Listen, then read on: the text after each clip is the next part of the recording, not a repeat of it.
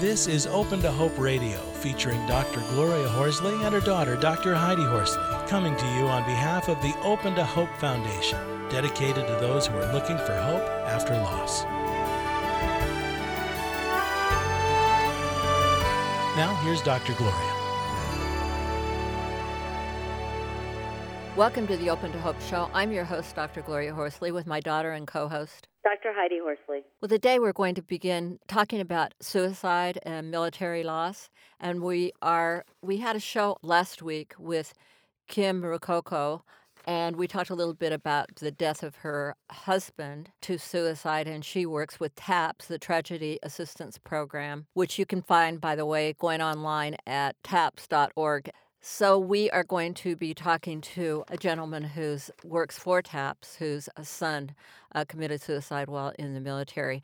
And Heidi, I want you to introduce him. I know you're working with TAPS and presenting on sibling loss, and I know that you've gotten to know Don and really admired him, and that's one of the reasons we're having him on the show today. So you're the inspiration for having him come on. So could you introduce him? Yes, Mom, and I'm so glad that Don came on today. And like you said, our guest today is Don Lipstein, and he is well-known in TAPS, and the people that go to TAPS, the military survivors, really love him and think very highly of him. And he has not only professional experience in this today, but he also has personal experience. So Don Lipstein is a peer mentor support and training coordinator. Don joined the TAPS team in July of 2012 after receiving support due to the suicide death of his oldest son, Joshua. He plays an important role in providing hope and healing to military survivors who are just beginning their grief journey. TAPS has helped him find purpose and meaning from his own personal loss. Welcome to the show, Don. Thank you. Thanks for having me. Great to have you on, Don, and thanks for all the work you do, and I'm sure in the name of your son, Joshua. Could you talk a little bit about Joshua? I know he had some challenges. Didn't he have a brain tumor or something? Yes, he did. He served 2 tours of duty in Iraq as a Navy Riverine Master of Arms Second Class. And when he came home in 2009, he was complaining about hearing loss in his right ear, and they found a tumor which was blocking his hearing canal. It was non-cancerous, but the Navy took it out, and that kind of started his downward spiral. They took it out in December of 2009. Did he get the tumor because of the work he was doing? I mean, was it related at all to what was going on in the military, or not really? Or was it just separate? We weren't sure.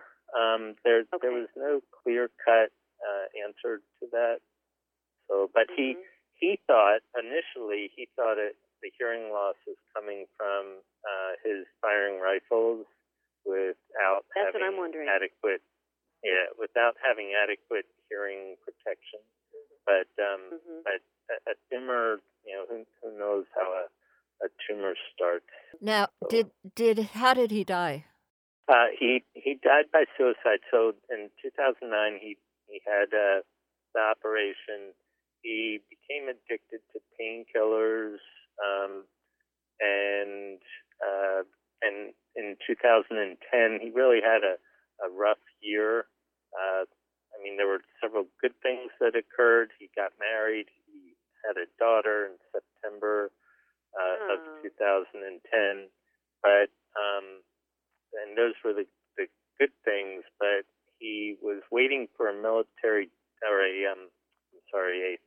discharge because he wasn't able to carry a weapon any longer, and he just didn't want to be sitting behind a desk for the rest of his career. So he was waiting for a medical discharge, and because of his addiction to painkillers, they had to postpone that discharge, which just complicated it more for him because his wife and daughter were living in Texas, and he was living in Virginia Beach, stationed there, and he wasn't going to move them because he was planning on getting out. And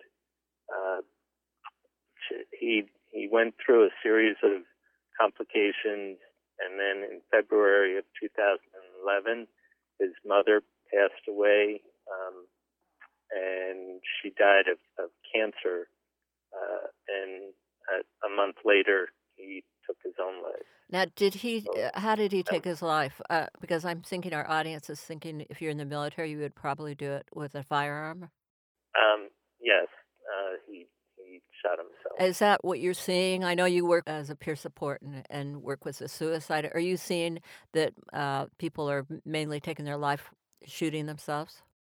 That's probably the primary way, just because they have access to the means. You know, another thing I'm hearing here is the separation theme. He was separated from his wife in a support group, right? You know, his family support. Yeah. And then I know when we interviewed Kim Rococo last week, she was separated from her husband. So it seems to be that theme of that lack of support. Yes, there's no question that, if he had been in Texas, I think his situation wouldn't have seemed as bleak to him. But he was alone. He was all the people that he served with had gone.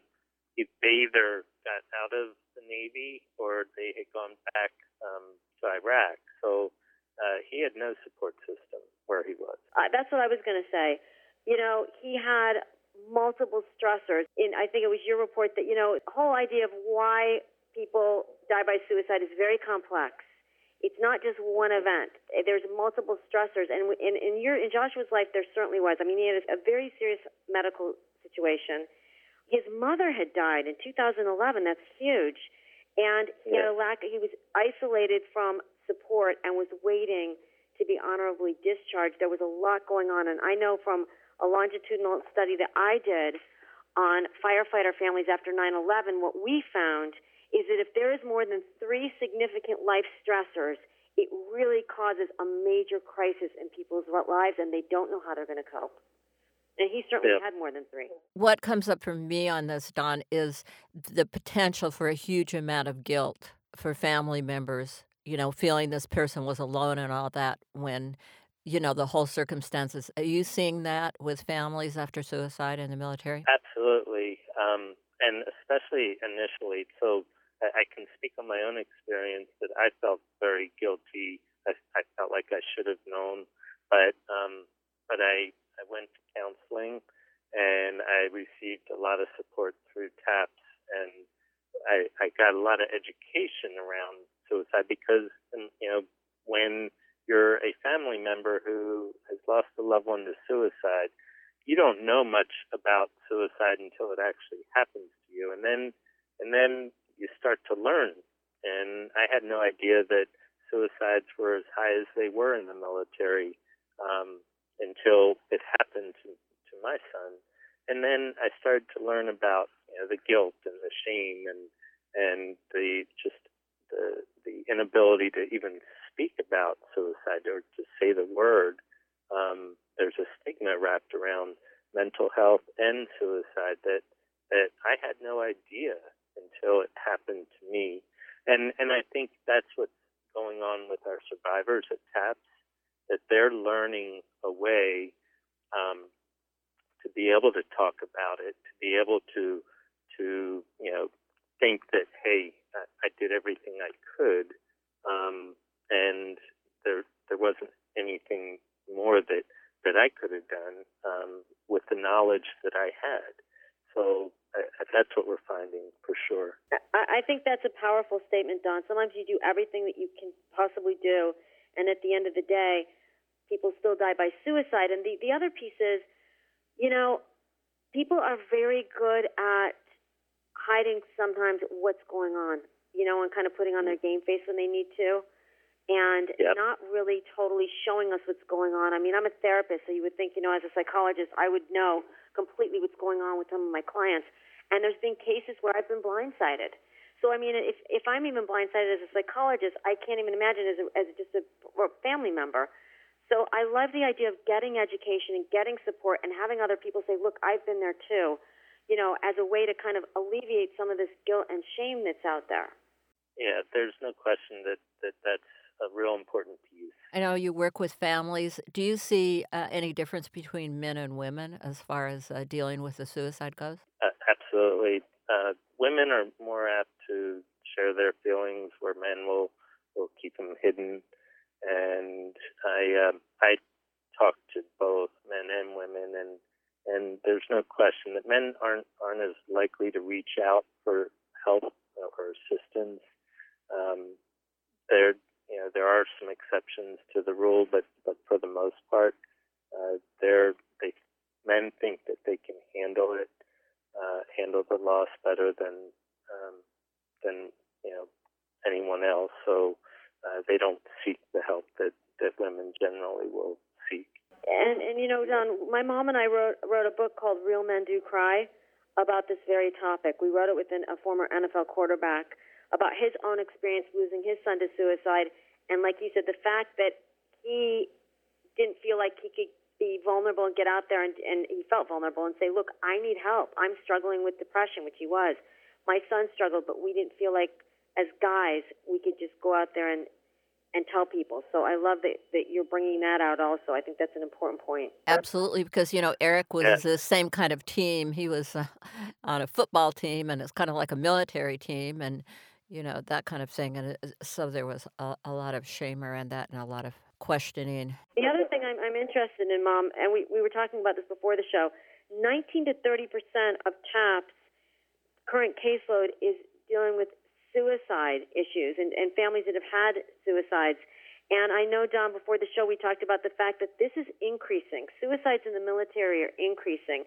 And I'm wondering why. What's going on that it continues to increase? Well, and I don't know that I could say that it's increasing, but the causes of death that we're being introduced to, that TAPS is being introduced to, currently it is increasing because the combat deaths are decreasing based on the fact that apparently we're not in any combat, but so that's why our the percentage might be going up, only because the other causes of death are a little bit lighter right now. Good point. So if you had one piece of advice for somebody, and particularly we're talking about guys because they don't get help, who's had a military death, what would it be? Absolutely reach out to TAPS. I encourage counseling. That's how I found the best support, was through counseling and through TAPS, and just getting educated and becoming aware of what is going on and what's happening to yourself as you go through this grief journey, because it is a journey, and there's no question, if you don't face it and deal with it, it's going to catch up to you eventually. And so it's best to try to face that grief, that the mourning and all of that early on. I know that TAPS has been a big part of your healing journey, and I was wondering what happened at TAPS. What did you do, or what did you find that was helpful? What did they do that was helpful for you? Well, it was 6 months after Josh died. I went to a suicide seminar in Colorado Springs, and right there, up until that point, I kind of felt very alone. And when I got there, I found 300 other survivors of suicide loss that were there. So right away, I didn't feel alone. I felt very welcomed into their midst. But the other thing was that I saw people, and Kim Morocco is one of those that truly helped me find hope that I could get through this, because here she was. She lost her husband to suicide. She had 2 young boys, and she was bringing meaning to the loss. She was finding, she was giving me hope that I could get through this, because I saw she had gotten to a safe place, that she was doing okay. She was able to talk about her loss, and that she was giving back. And when I felt that hope from her, it gave me a message that I want to be able to do the same thing for others. So there's no question that the TAPS model of peer-to-peer emotional support definitely works, and I've seen it right now. So in 2011, our suicide seminar, National Suicide Seminar, we had 300 survivors there. This past one in 2014, there was almost 700 survivors of suicide there. So we're reaching out. That's wonderful. Thank you so much for being on our show today, Don, and for all the work that you do in the name of your son, Joshua, and for the giving back. And I hope people will go to TAPS, TAPS.org to find out if you've had a military loss. It doesn't have to be suicide, any other kind of military loss. Go there and find out when their resources are available. I mean, it's amazing. They have camps, they have conferences, they have all sorts of wonderful things going on. And Heidi presents there, right, Heidi? I do. I present in their sibling loss program, and it's just a wonderful group of people. TAPS really is a family. You go in right away and feel like you belong, and it's an incredible organization. I've met people like Don and all the other angels on this earth, like Bonnie Carroll, that are working day in and day out to provide hope to our military families. Absolutely. Well, thank you again, Don, for all the work you're doing and for being on our show today. Thank you for having me. I truly appreciate it. Thanks, Don. Joshua's memory lives on through all the work that you do. Thank you so much. And thanks for listening to our show today. And we hope that if you have lost hope, that you'll visit us at our website, opentohope.com, listen to more shows, read articles. And if you've lost hope, lean on ours until you find your own. And God bless. You've been listening to Open to Hope Radio, hosted by Drs. Gloria and Heidi Horsley. Like today's edition, all of our past programs are available on demand at opentohope.com, along with helpful articles, videos, resources, and links to help get you through the toughest time of your life. You can also follow us on Facebook and Twitter and sign up for our monthly newsletter. Again, that's opentohope.com. Check it out today. Then be sure to stop by next Thursday at 9 a.m. Pacific Time when we'll be posting another edition of Open to Hope Radio. Remember, others have been where you are. They made it through, and you can too, as long as you're open to hope.